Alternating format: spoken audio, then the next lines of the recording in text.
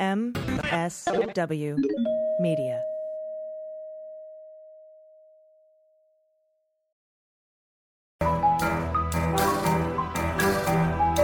The rule of law is not just some lawyer's turn of phrase. It is the very foundation of our democracy. The essence of the rule of law is that like cases are treated alike. That there not be one rule for Democrats and another for Republicans, one rule for the powerful, another for the powerless, one rule for the rich and another for the poor, or different rules depending upon one's race or ethnicity. To serve as Attorney General at this critical time is a calling I am honored and eager to answer. So now it's clean up on aisle 45 time. And for a long while yet, it is going to be clean up on aisle 45. Hello, everyone. Welcome to episode 35 of Clean Up on Aisle 45. It's Wednesday, September 15th. We're going to have to do something for special for episode 45 of Clean Up. Absolutely. Or maybe we just skip 45 and go right to episode 46. Like how there's no 13th floor. Yeah, we'll do a 44A and B episode and then a 46. Yeah, I like it. I'm your co-host, Allison Gill. With me, as always, is Andrew Torres. Oh, Allison, thank you so much. Can't wait to get into the show. Our main story is the DOJ fighting back against SB 8 in Texas, and we have additional updates from the DOJ, plus, of course, comings and goings, including a story about a certain serial Hatch Act violator that I know you're going to want to weigh in on. But first, as always, we have to thank our new patrons who have supported us over at patreon.com/aisle45pod for as little as $1 an episode. Yes, that is right. So a very sincere thank you to Far Harder, McF, which could be MCF or short for McFuck. I'm not sure. MCF. I like to think MCF dropping the sick beats, right? Okay. All right. Now, and then we have Alice Lutris. We have person number 42. Excellent. Answer to life, the universe, and everything that person has. Oh, I like this. We have one called Breyer Should Retire, and then Keith Phillips, and then the Calvin and Hobbes Cast podcast. Those sound great. Thank you all so much for supporting the show. That's over at patreon.com/aisle45pod. And now on to the A block. So we begin with where we left off last week, Texas SB 8, and what we're going to do about it. We both told you that if Merrick Garland didn't do more than just condemn it, he wasn't trying hard enough. And sure enough, the day after our episode dropped, Garland had a major press conference and announced that the Department of Justice would be suing Texas in federal court regarding the constitutionality of SB 8. Now, I'm not saying it was us. Might have had more to do with the House Judiciary letter and perhaps Lawrence Tribe, or maybe he started writing this the minute that SB 8 dropped out of the gate. But either way, it happened, so let's break it down. Yeah, I mean, still most likely us, but we begin, as always, by reading the complaint backwards. And even here, we're going to start with the signature block because this is a first for me. There are 13 different DOJ lawyers listed on this complaint. That may be a record. I certainly cannot recall ever having seen that much public brain power assigned to a single lawsuit before. So, that is big firm levels of staffing. It says that the DOJ has made this a real priority. Yeah, I've never seen like more than 4, I think, maybe 5 back in the old Flintstone times. But the complaint seeks a declaratory judgment. That is that SB 8, they want the court to declare it unconstitutional and therefore null and void because it is, and injunctive relief, a preliminary and permanent injunction against the state of Texas, including not only the state actors, but all private parties who would bring suit under the law, thus prohibiting any enforcement of SB 8. The 3 grounds set forth in this complaint, this is truly so well put together. Number 1 is the supremacy clause of the 14th Amendment, right? Which makes sense. I thought of that one. 2, preemption. I thought of that one. But then 3, something called intergovernmental immunity, which, whoa, cool. I mean, they weren't kidding when they said, we're going to look into every single legal avenue that we can. Yeah. And I want to say at the outset, you are right to pause over intergovernmental immunity, right? It is not a very common doctrine. All three of these causes of action are rooted in the Supremacy Clause of the Constitution, okay? And just to break that down, that's Article 6, Clause 2, which says that the Constitution and any federal laws, quote, shall be the supreme law of the land, anything in a state constitution or the laws of any state notwithstanding, right? So the question is, how does SB 8 violate the Constitution and or federal law? Right, and this seems super easy for count one then. Yeah. Right, Texas SB 8 violates the Constitution as we understand it from Planned Parenthood v. Casey and Roe v. Wade because it deprives a pregnant person of their constitutional right to obtain a pre-viability abortion. And that applies to the states through the incorporation doctrine under the 14th Amendment. Do I have that? Exactly right. So that's count one. Count two is about preemption. And here's what that means, right? Congress has the exclusive authority to do certain things, the most well-known of which is to regulate interstate commerce, right? But that doesn't mean that states are de facto prohibited from doing anything that can affect interstate commerce. So I'll give you a really easy example, right? Maryland has a state sales tax of 6%. Maryland borders Delaware. Delaware has zero sales tax, so the state of Delaware is free to buy billboards along I-95 that say, come to Delaware, home of tax-free shopping, right? And induce Marylanders to cross the border and buy stuff in Delaware, right? That's interstate commerce, but they're still free to do it. And you're saying the federal government could step in and stop that if they wanted to, but they don't have to?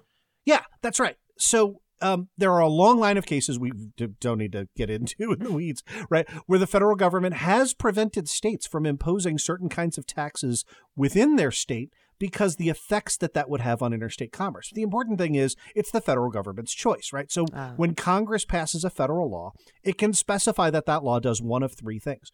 Number one, it could do nothing, right? Like it can work in concert with state laws. You just have both laws at the same time with zero restraint on the state's power. Number two, it can preempt any conflicting state law. And that's sort of the important one here. And preemption is implied whenever a federal law would say, you shall do X, and a state law would say, you cannot do X, right? If they're in conflict, the Supremacy Clause says the federal law takes priority, right?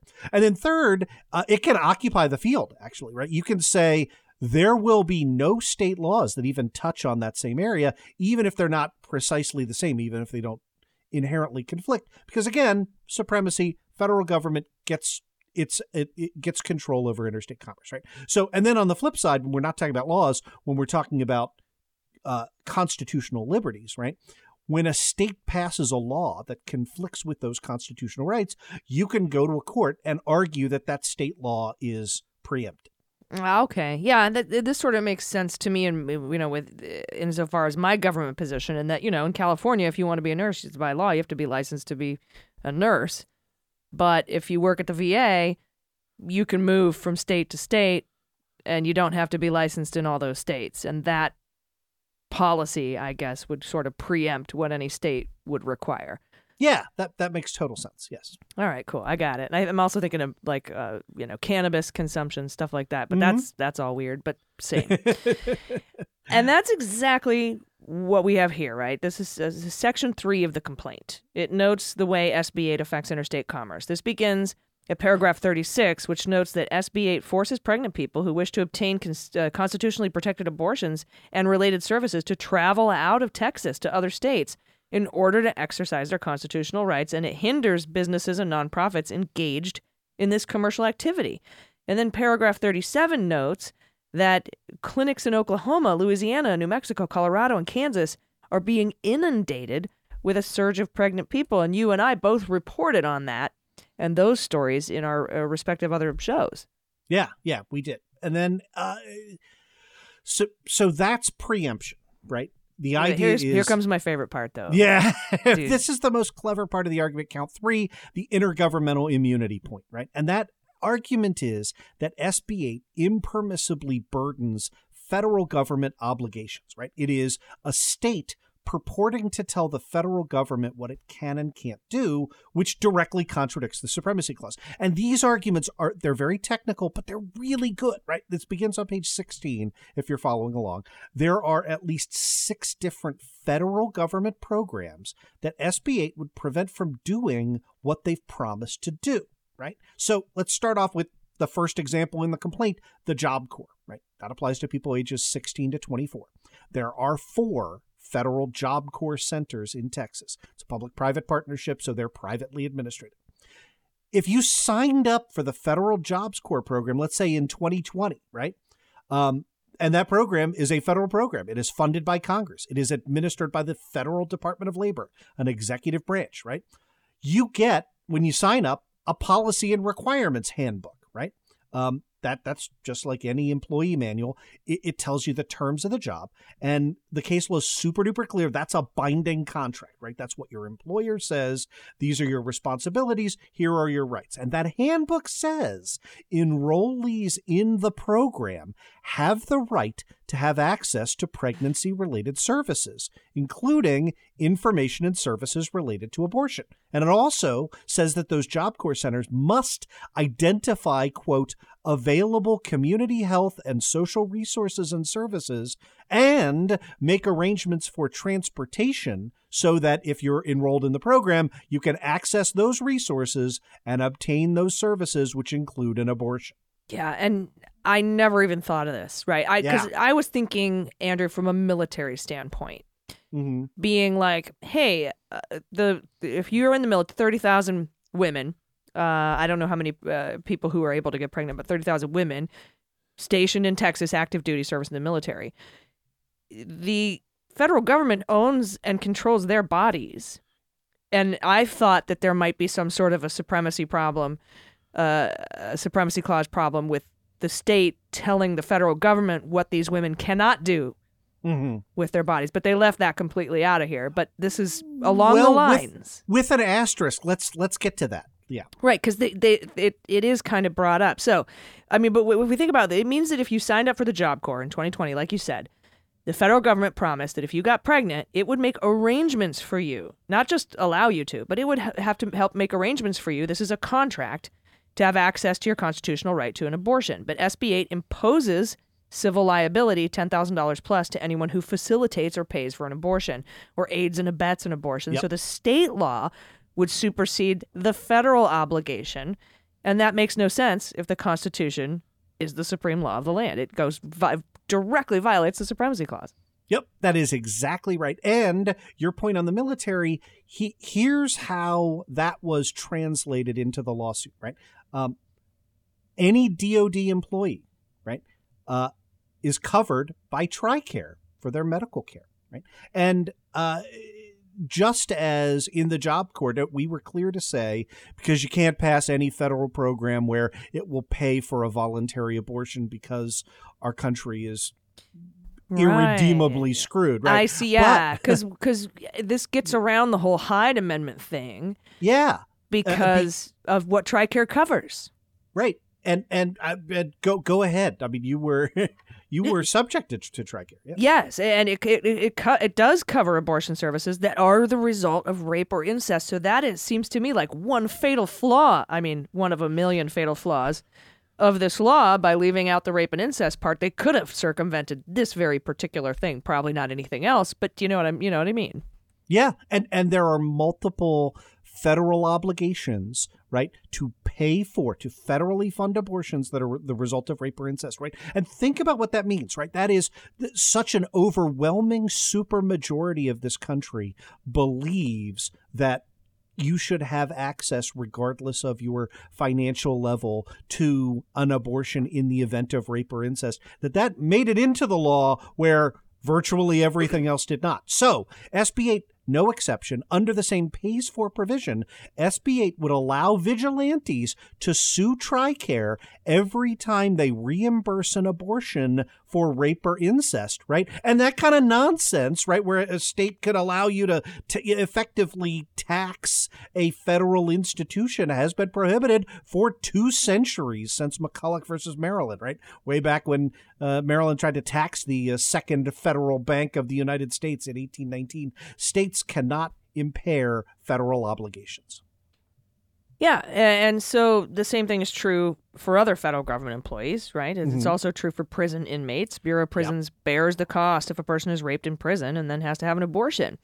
BOP also permits inmates to elect to have an abortion, and both of those obligations are in danger, thanks to SB 8. So, okay, this seems like a very good legal argument to me, but I do have a quick question for you, Andrew.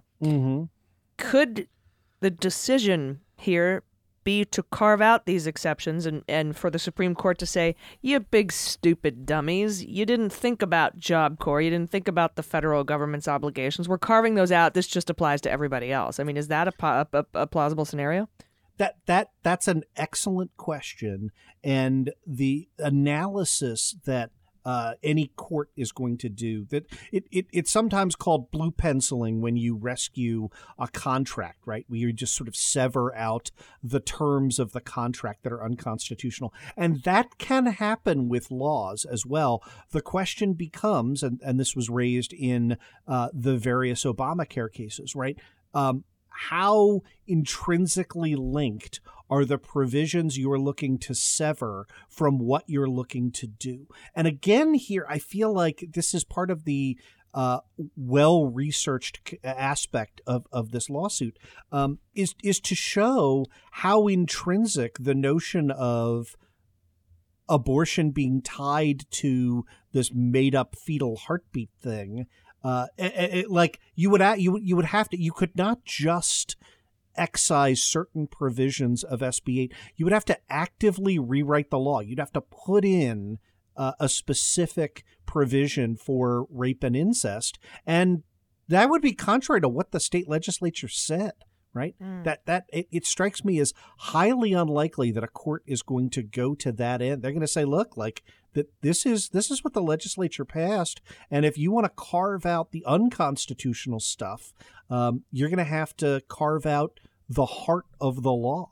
Because remember, in addition, you have the aiding and abetting, facilitating clauses, and all of those government obligations require these various government agencies or officials, federal officials, to make information available, to arrange for transportation, to and because of how broad SB 8 is written, they're all potentially legally liable to vigilantes in Texas under SB 8. So it's well done. So that's not a thing that I'm worried about. Yeah, and I love the jurisdictional or standing argument, but you tell me which one it is, that says, hey, just because these are private citizens that are enforcing this law, that doesn't mean it's separate from the state. You can't divorce that from the state. You're officially or essentially deputizing these vigilantes, making them an arm of the state, which gives us standing to bring all of this in the first place, right?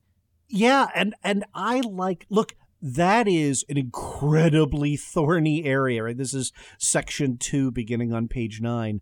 The way I like that this lawsuit is written is that it kind of proceeds backwards, right? It begins with the idea that, of course, the United States can stop a law that imposes state obligations on a government agency. Like, there must be the power to do that. So therefore, however you reach that, you cannot figure it out. The it's contrary result. Yeah, it's like when I get my bill from the restaurant and it's like $46.18, and I put 60 and then the word math in the tip line. Right. Yeah. That's what I immediately thought of. Now, and the section goes out of its way to document that all of the private enforcement was carefully crafted as a pretext in order to prevent judicial review of this statute and to say, court, you should look at this and to be incredibly skeptical. And I love that because, as we have both been doing from day one, getting the message out to the public that, that the fundamental threshold question of, is this a fair thing to do? Is this a reasonable thing to do? Right? Is always on the table, no matter how complicated the law sounds. So. Yeah. Well, I think that I think they have a good chance. But the question here is, with my concern with the military women in Texas is because currently, without the passage of the Military Justice Act, women who are in the military or people who can get pregnant in the military don't have a safe place to report their rapes. There is no rape and incest objection. So I'm thinking, can we please, if we have the votes, pass this? So, because, when Abbott gets up and says, oh, we're just going to get rid of all the rapists. We could have done this the whole time, but we're just deciding to now. I'm like, well, could you at least give women in the military or people who can get pregnant in the military a safe place to report where they have a chance of getting their rapist prosecuted and brought to justice? And, I was upset because they took it out of the Senate, threw it into the NDAA. It's going to take a year to go into effect. My concern is the impact now on people who can get pregnant in Texas right now. So how long is this going to take? Yeah, especially with the courts backed up. This is what, Fifth Circuit? Yes, it will be. This was brought in the U.S. District Court in Texas. Will go up to the Fifth Circuit. You are right to be concerned because the answer is not immediately, and I'm not sure how long ultimately it will take for the Western District of Texas to issue a permanent injunction in this case. I believe that they will. The law is just crystal clear. But I thought the Supreme Court would enforce the law too. So yeah, but why not? Why not ask for an emergency stay? They seem to be handing them out like fucking gumballs. Yeah. Well, so as you point out, this does not include an emergency request for a TRO or a stay. I think that is done strategically because you would derail that argument with the question of whether that is res judicata from the Supreme Court's denial of the Fifth Circuit's refusal to enter an injunction. Basically, they could shadow docket your ass again. Yeah, and I think the idea is to get the time running on this right away. So this does not include an emergency request. It does not include a motion to expedite, right? So at minimum, state of Texas gets a month to answer or move to dismiss, right? They're probably going to move to dismiss. That's probably going to be a few months of briefing. I think, given the way that this is articulated, that we're likely to see an early summary judgment motion because they're like most of these are not questions of fact; they are questions of law, right? But you are right. They're not arguing like, what is a fetus? When is the heartbeat? What is this? No. This is like, I'm the federal government and you're fucking my shit up, and you can't do that because you're a state. Peace out. Yep. That's right. And they can attach affidavits to a summary judgment motion to that effect that the state of Texas will not be able to dispute, that it impermissibly burdens federal government employees. They can say, "Oh, we don't intend to enforce it in that way," but that's not a great legal argument. Yeah, your snorting is appropriate there, right? So, these aren't going to be like Corona affidavits. These are going to they're going to do their best, but you are correct. This is what we meant when we spent most of the episode last week explaining how drastic the Supreme Court's actions were. This law, SB 8, is in effect now. It is forcing pregnant people. It is forcing women. It is forcing people across the border, right, of Texas into neighboring states. It is driving clinics out of business. And every day the law is in effect, pregnant people are being denied their basic constitutional rights. And they shouldn't be. We should be a country of laws, and on this issue, we're not because of zealots on the Supreme Court. God, what a dark time, but what a brilliant lawsuit brought by the Department of Justice. I have to say, there are things like some in certain points I was like, yeah, this and yeah, that, but there are some things I just never even pondered that they threw in there, and not just because they're doing a Sidney Powell and just throwing the kitchen sink at you. It's because these are extremely excruciating, well thought out legal arguments that all apply and all have meaning and merit. And I think it's going to be interesting to see what happens here. But I'm glad we got to break this down, because I feel like even though there are, like you said, pregnant people in Texas right now being denied their constitutional right, I think it's important to cover how thorough and succinct that this particular lawsuit was and is. And I can't see it losing, honestly. Neither can I, and that terrifies me to say. I will just say, we still have another hearing on the Mississippi case coming up, which they could gut row in a whole different and new way. That has been briefed and will likely be calendared for oral argument in November, which means we're looking at April to May for the opinion on that. April to May of 2022. Unless it's super bad and Justice Roberts tries to delay it, then we might not see it till June. We'll see what happens. But we will see. I don't want to laugh about it, because that's what I'm fully honestly terrified for is that decision.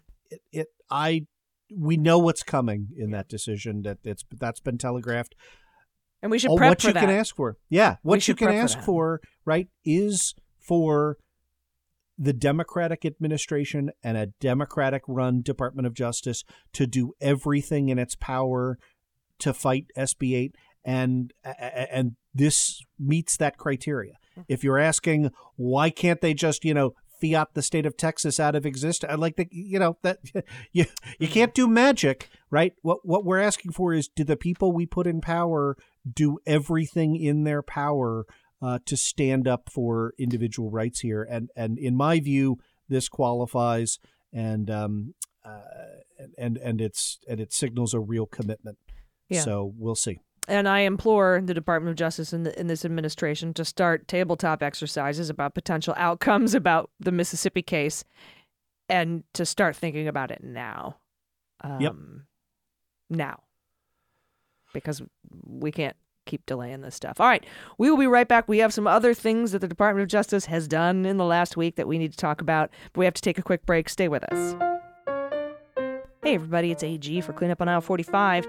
Every year, U.S. businesses waste over $400 billion. That's $400 billion because bad writing. It causes confusion, misses the mark, takes too long to get to the point. On the flip side, better writing also helps businesses win and impress customers, enhances brand perception, improves internal communication, and strengthens relationships with critical partners. Better, faster writing means better business, which is why your team needs WordTune for Teams. Going way beyond simple spelling and grammar correction, WordTune is the only AI-powered writing tool that not only understands meaning, but intent, and offers writing suggestions that help anyone achieve clear and compelling writing. It's the ultimate writing tool to elevate your entire team's writing instantly. I was wondering how a writing tool could possibly do this, so I gave it a try. WordTune is so helpful, I was amazed at its ability to understand what I was getting at. You simply highlight the copy you want to revise, and WordTune offers you a variety of alternative wordings, plus the ability to shorten or lengthen a sentence if you want, or you can even change its tone. WordTune improves performance on any project, everything from internal emails and press releases to sales outreach and customer service support, and so much more. You can use WordTune anywhere you're writing online, including Google Docs, Slack, Outlook Web, and WhatsApp, and more. You can try WordTune for free at wordtune.com/cleanup. And if you're looking to elevate your entire team's writing, you can get a discount for the team today at wordtune.com/cleanup. WordTune improves writing efficiency up to 4 times, and better, faster writing means better business. So start writing with WordTune at wordtune.com/cleanup. All right, everybody, welcome back. In addition to the Department of Justice lawsuit against Texas over SB 8, which I am in love with, we have a few more stories from Maine Justice. The first comes from the Columbus Dispatch, and they report that the Justice Department has agreed to review Columbus, Ohio, and their Division of Police's pattern and policies, particularly pertaining to racial bias. Yeah, that is right. Mayor of Columbus and City Attorney Zach Klein requested this review of the police division back in April.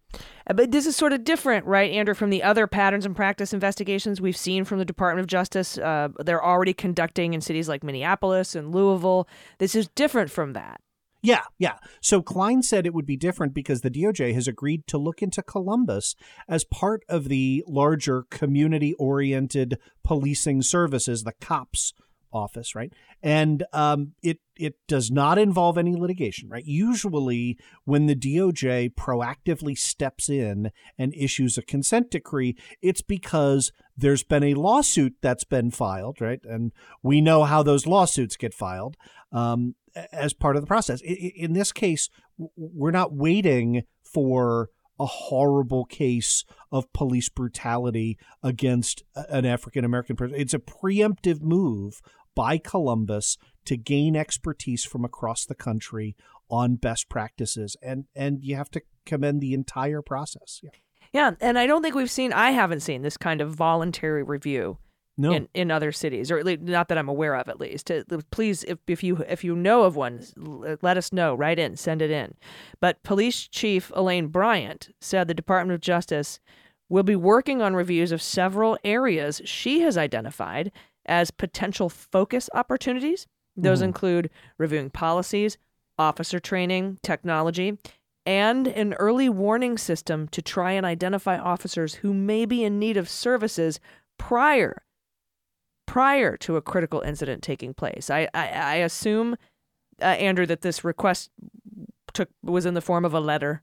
Yeah, that's right. So the letter said the city had made significant progress in recent years in police reform, but that they have met, quote, fierce opposition from leadership within the Columbus Police Division. Oh, okay. So this is what makes it different. It appears that the mayor and the city attorney have been trying to implement some changes, but they aren't having the easiest time garnering cooperation from the cops.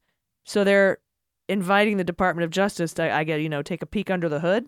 Yeah, that's right. And look, this is the kind of thing you have to do in a state like Ohio, where you have a Republican governor and slightly Republican legislature, right? Like in Maryland, for example, we just enacted police reform in 2020, and one of the most crucial aspects of that omnibus package, we covered this on OA, was taking institutional police officers out of, not entirely out of the process, but bringing, I guess it's more accurate to say, bringing the community into that process, right? So prior to the Maryland reforms, we had police brutality complaints were handled by the police department. Right. And oftentimes it was the officer's superior, who was being charged, who would be sitting there, adjudicating these claims. And what Maryland did was went to a 3-person panel where one person is a representative of the community,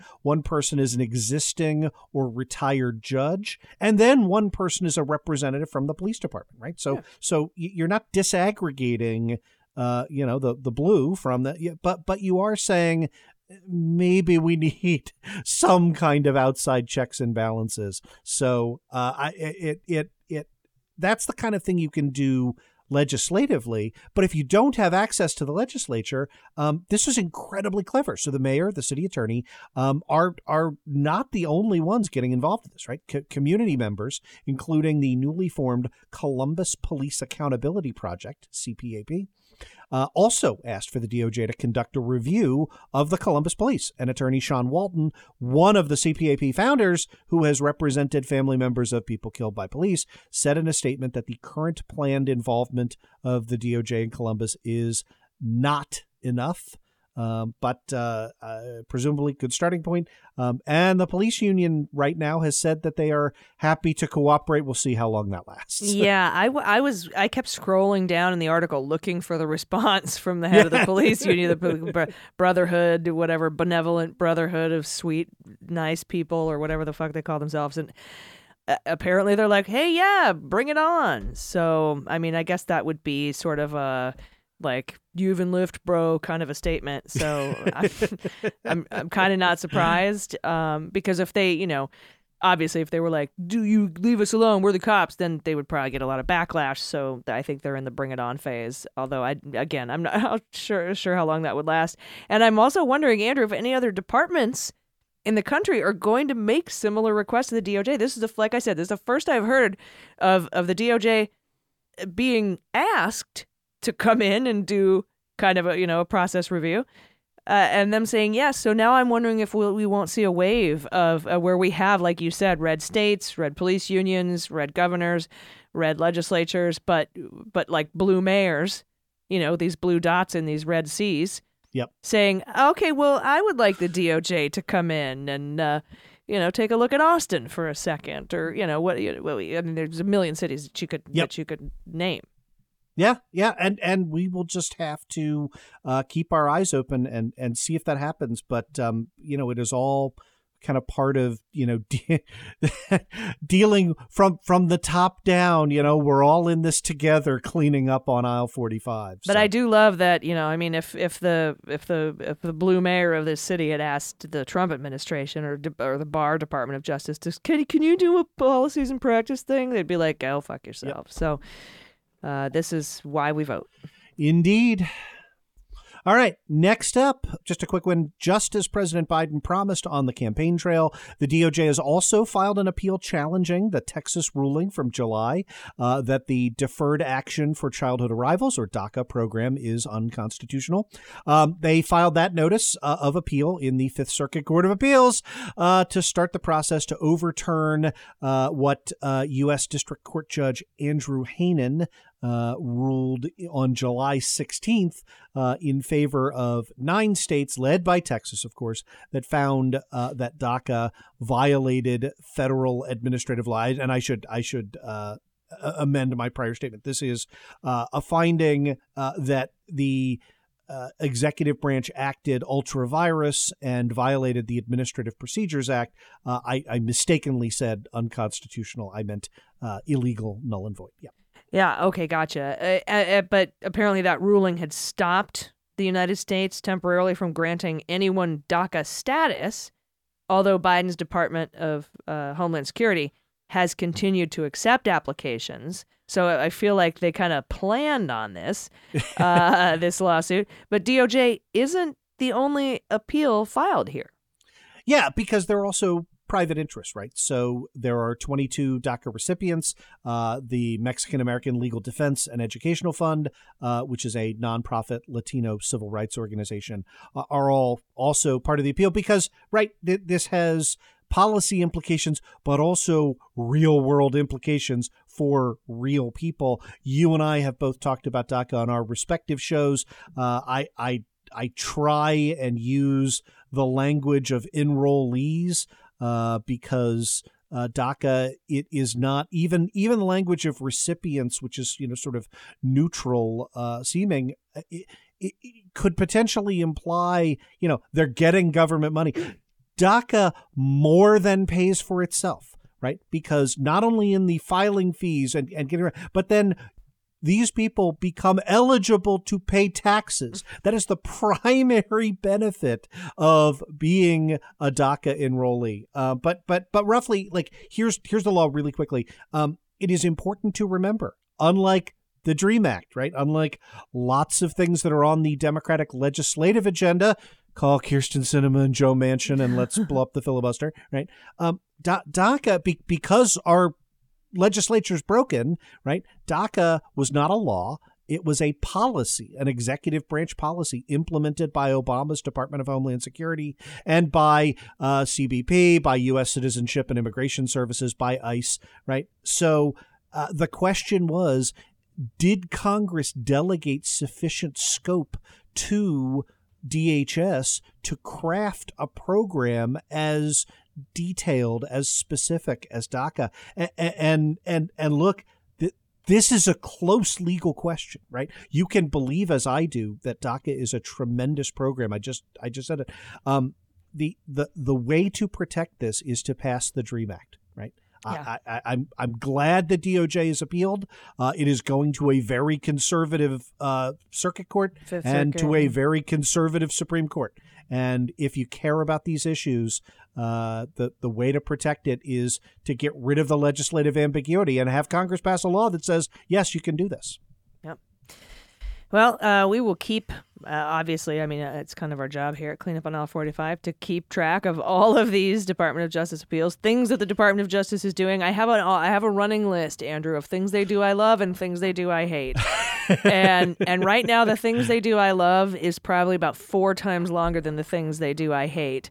And I have a caveat. Even though I hate them, they still may be the right thing. So I just, want to. I like that list. Clarify that. Yeah. No, I think that's right. But we do have our favorite segment coming up. We can talk about comings and goings, and this is a good one this week. Sometimes it's quiet, sometimes it's loud, and this one's loud. So we're going to talk about it right when we get back. Stay with us. Hey everybody, it's Allison with Cleanup on Aisle 45, and today's episode of the podcast is brought to you by Feels CBD. If you haven't tried CBD yet, you must. I highly recommend it. CBD isn't about what you feel, it's about what you don't feel, like stress and anxiety and insomnia. Feels CBD is safe, organic, and has been really helpful for me with pain relief, nervousness, and insomnia, and there's no hangover or addiction. Feels is a premium CBD that will help keep your head clear and feel your best. It's hassle-free, delivered right to your doorstep. Feels has helped me feel calmer, less sore after workouts. That's my particular favorite part. It elevates my mood, and it's helped me sleep better as well. Feel the difference within minutes by placing a few drops of Feels under your tongue. Finding the right dose of CBD is very important, and everyone's dose is different, so you know. Feels offers a free CBD hotline to help guide your personal experience so that you find your perfect dose. The Feels customer service team is dedicated to making sure you get the best use of your CBD. Joining the Feels monthly membership makes your self-care easy. You'll save money on every order, and you can pause or cancel anytime. Very easy, and they have excellent customer service. Start feeling better with Feels. Become a member today by going to feels.com/cleanup, and you'll get 50% off your order with free shipping. I've never seen such an amazing discount. That's Feels, FEALS.com/cleanup, and become a member and get 50% automatically taken off your first order with free shipping. Feels.com/cleanup. And now it is time, as you teased before the commercial break, for everyone's favorite segment, Comings and Goings. Woo-hoo. And we're not going to tease you any longer. You had to wait all the way to the C segment. So let's start with the goings, which include Kellyanne Conway. Allison, I know you have a special love for someone who just drips contempt over the Hatch Act and, all of the kinds of ethical constraints that normal people have respected for decades. Yes. I'm so excited about this. You are literally dancing. This is my favorite. A lot of people I found on the social media, a lot of people were like, what the fuck? They're still working for the government? Yeah. In What Took You So Long news last week, the Biden administration told 11 officials appointed to Military Service Academy advisory boards by the former guy to resign or be dismissed. And this is his thing, right? I feel like this is kind of the sort of cornerstone of comings and goings. You have until 4 p.m. today to GTFO, or we'll fire you. Resigning or fired.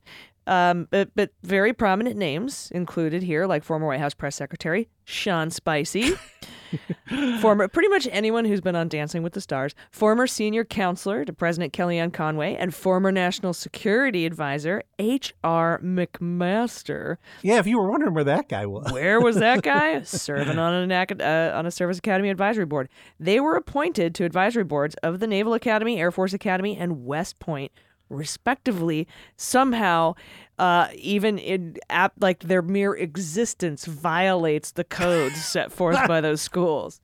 Yeah, I generally love Jen Psaki, and she did not disappoint in the press conference when asked about these moves. She said, quote, "The president's objective is what any president's objective is, to ensure that you have nominees and people serving on these boards who are qualified to serve on them and who are aligned with your values. I will let others evaluate whether they think Kellyanne Conway and Sean Spicer and others were qualified or not political to serve on these boards. But the president's requirements are not your party registration. They're whether you're qualified to serve and whether you're aligned with the values of this administration. Well said. And yeah. I mean, Kellyanne Conway with her lifetime of involvement with the Air Force Academy. I mean, And this is so great. There's some other names you might not, and me being a veteran and having a special place in my heart for the Hatch Act, yeah, CAC and GTF. Anyway, some other names you might not know who are also super fucking terrible. Heidi Stirrup, the former White House liaison to the Justice Department, who was banned. First of all, why do we have a liaison from the White House to the fucking Justice Department? There should be a brick goddamn wall 100 feet high. Yeah, right. But anyway, I understand. Maybe there's a liaison to the Justice Department who was banned from entering the building after she attempted to access sensitive information about possible election fraud in December of 2020. Remember her? Yeah, apparently still there. And retired Colonel Douglas McGregor, former ambassador pick and Pentagon official, who said a bunch of xenophobic, racist shit back in 2020, called for martial law at the border. Yeah, the guy who said, quote, Muslim migrants were coming to Europe with the goal of eventually turning Europe into an Islamic state. As if that isn't what a Nazi would say. Good to remind people that below the popular evil names are more evil. So just to round it all out, others who have been asked to resign include Michael Wynn, who was appointed to the board of the Air Force Academy, retired General John Keane, Megan Mobbs, David Urban, who were all appointed to the board at West Point, and John Cole and Russell Vought. That's Trump's former director of OMB. He was appointed to the Naval Academy's board. Vote, you might recall, is the guy who immediately tweeted out, no, it's a 3-year term, to which Biden was like, well, then you're fired. Yeah. Yeah, absolutely. Now, Spicy did the same thing on his, right? Did you know Sean Spicer has a show on Newsmax? I didn't know this. I did not know this until today. Yeah. I found that out researching this story. I wish I could say I was surprised. Of course, the most attention came from Kellyanne Conway, who said she wouldn't resign and that Biden's decision is disappointing but understandable given the need to distract from a news cycle that has you mired in multiple self-inflicted crises and plummeting poll numbers. And I think at the end of her thing, she said, I don't know, resign, you resign. Well, the important thing is bye-bye to all of you idiots. And I wish you good luck in your doomed. No, I don't. That's lying. File your lawsuits. You're going to lose those too. Yep, 100%. Bye-bye. And for the Cummings part, we welcome 8 new federal judicial nominees, bringing the total of nominees up to 43, which again are sorely needed. Mm-hmm. 5 of these are district court judges. All of them continue Biden's commitment to genuine diversity. And 3 are critically important nominees to the U.S. Court of Appeals for the Ninth Circuit. Those 3 are Lucy H. Koh, the first Korean-American woman to serve as a federal appellate judge, and the second Asian-American woman to serve on the Ninth Circuit from California. Gabrielle P. Sanchez, and Holly A. Thomas, who will become just the second black woman to ever serve on the Ninth Circuit. Yeah, and as usual, to ward off, Uncle Frank and a diversity picks, right? These candidates have qualifications that are off the charts. Let's start with Judge Koh, who's currently U.S. District Court Judge for the Northern District of California. Has only been on the bench 11 years prior to her confirmation as a federal judge. She was also a California Superior Court Judge. That's a trial court for Santa Clara County for 2 years. Before that, she was a partner in a big law firm, McDermott, Will & Emery. Before that, she was at AUSA for 3 years. She was special counsel in the criminal division of DOJ for 4 more years, right? And all of that, the most important, the only qualification that matters, double-barreled Harvard, right? Graduating from the university in 1990 and the law school in 1993. Double-barreled Harvard. I've never heard that term. And then there's Justice Gabrielle P. Sanchez, who has been an associate justice on the California Court of Appeal, First Appellate District. That's California's intermediate appellate court for 3 years since 2018. Prior to being appointed to the bench, Justice Sanchez worked for 7 years in California's state government, including a stint as Deputy Attorney General, kind of a big deal, and before that was in a big law firm. He only has a JD from Yale, though, so I'm sure you'll look down your nose at him, Andrew, but he was a Fulbright scholar, so you ought to cut him a little bit of slack. those that tends to have some qualifications. They tend to be slightly smart. All right, finally, a Judge Thomas to be proud of. Judge Holly A. Thomas, who has been a judge in the Family Law Division of the Los Angeles County Superior Court since 2018. Prior to being appointed to the bench, Judge Thomas was Deputy Director of Executive Programs at the California Department of Fair Employment and Housing for 3 years. For 2 years before that, she was Special Counsel to the New York Solicitor General. For 5 years before that, she was an appellate attorney in the DOJ's Civil Rights Division. She earned the Attorney General's Award for Exceptional Service in 2014. For 5 years before that, she worked at the NAACP's Legal Defense and Educational Fund. She is just a lifetime of service, and particularly in the civil rights arena. And again, acceptable academic credentials. I mean, she graduated from Stanford, in 2000. Probably spent some time at the beach, and then slacker could only get into Yale Law School, where she graduated. In case you can't tell, I'm being sarcastic. Yeah, these are not Justins and Corys coming out of Liberty University or Trevor McGregor's. Yeah. Ugh, God. Well, here's hoping one day I raise a glass to this Judge Thomas, replacing our current Justice Thomas. I think that would be fucking amazing. I don't, usually they come from the D.C. Circuit Court, but it could come from Ninth Circuit. Yeah, there's that. Look, what I love is Biden is illustrating that the bench is so deep and so rich, and it really just throws, the Federalist Society hacks that we got used to for the last 4 years. Yeah, like they were acting like, well, there's just no qualified nominees. I gotta pick Trevor and Brad and Chaz because that's just all who's left. No, that's all who's left that'll do your fucking dirty work. Yep. That's all that is. But the breadth and depth and diversity of this bench is fantastic. Now, if we could just double the size of the federal bench, maybe expand the Supreme Court a little bit, we'd probably be in a little bit better situation. But thank you for all of those comings and goings. Everybody, all these judges, welcome aboard. And to all the people who left this week, bye-bye. Bye-bye. Yeah, so this has been that's a great our episode. Show. Yeah, awesome show today. And I appreciate you, Andrew, and I already miss you from DC. I feel like we're going to have to do another live episode soon, or at least a Zoom call. So if you're a patron, please stay tuned for any future information, which is coming shortly, on when we will have some sort of a live, either Zoom, virtual, or in-person meet and greet. It's coming quickly. Absolutely. We can't wait. We love each and every one of you. We love our patrons more, and you know how to get into our special list. Patreon.com/aisle45pod. I love you all, but you can apparently buy Andrew's affection for $1 an episode. Yeah. No, I mean, they're just different levels. It's I love you, but I don't love. Yeah, well, I'm not in love with all of you to the same degree. I am.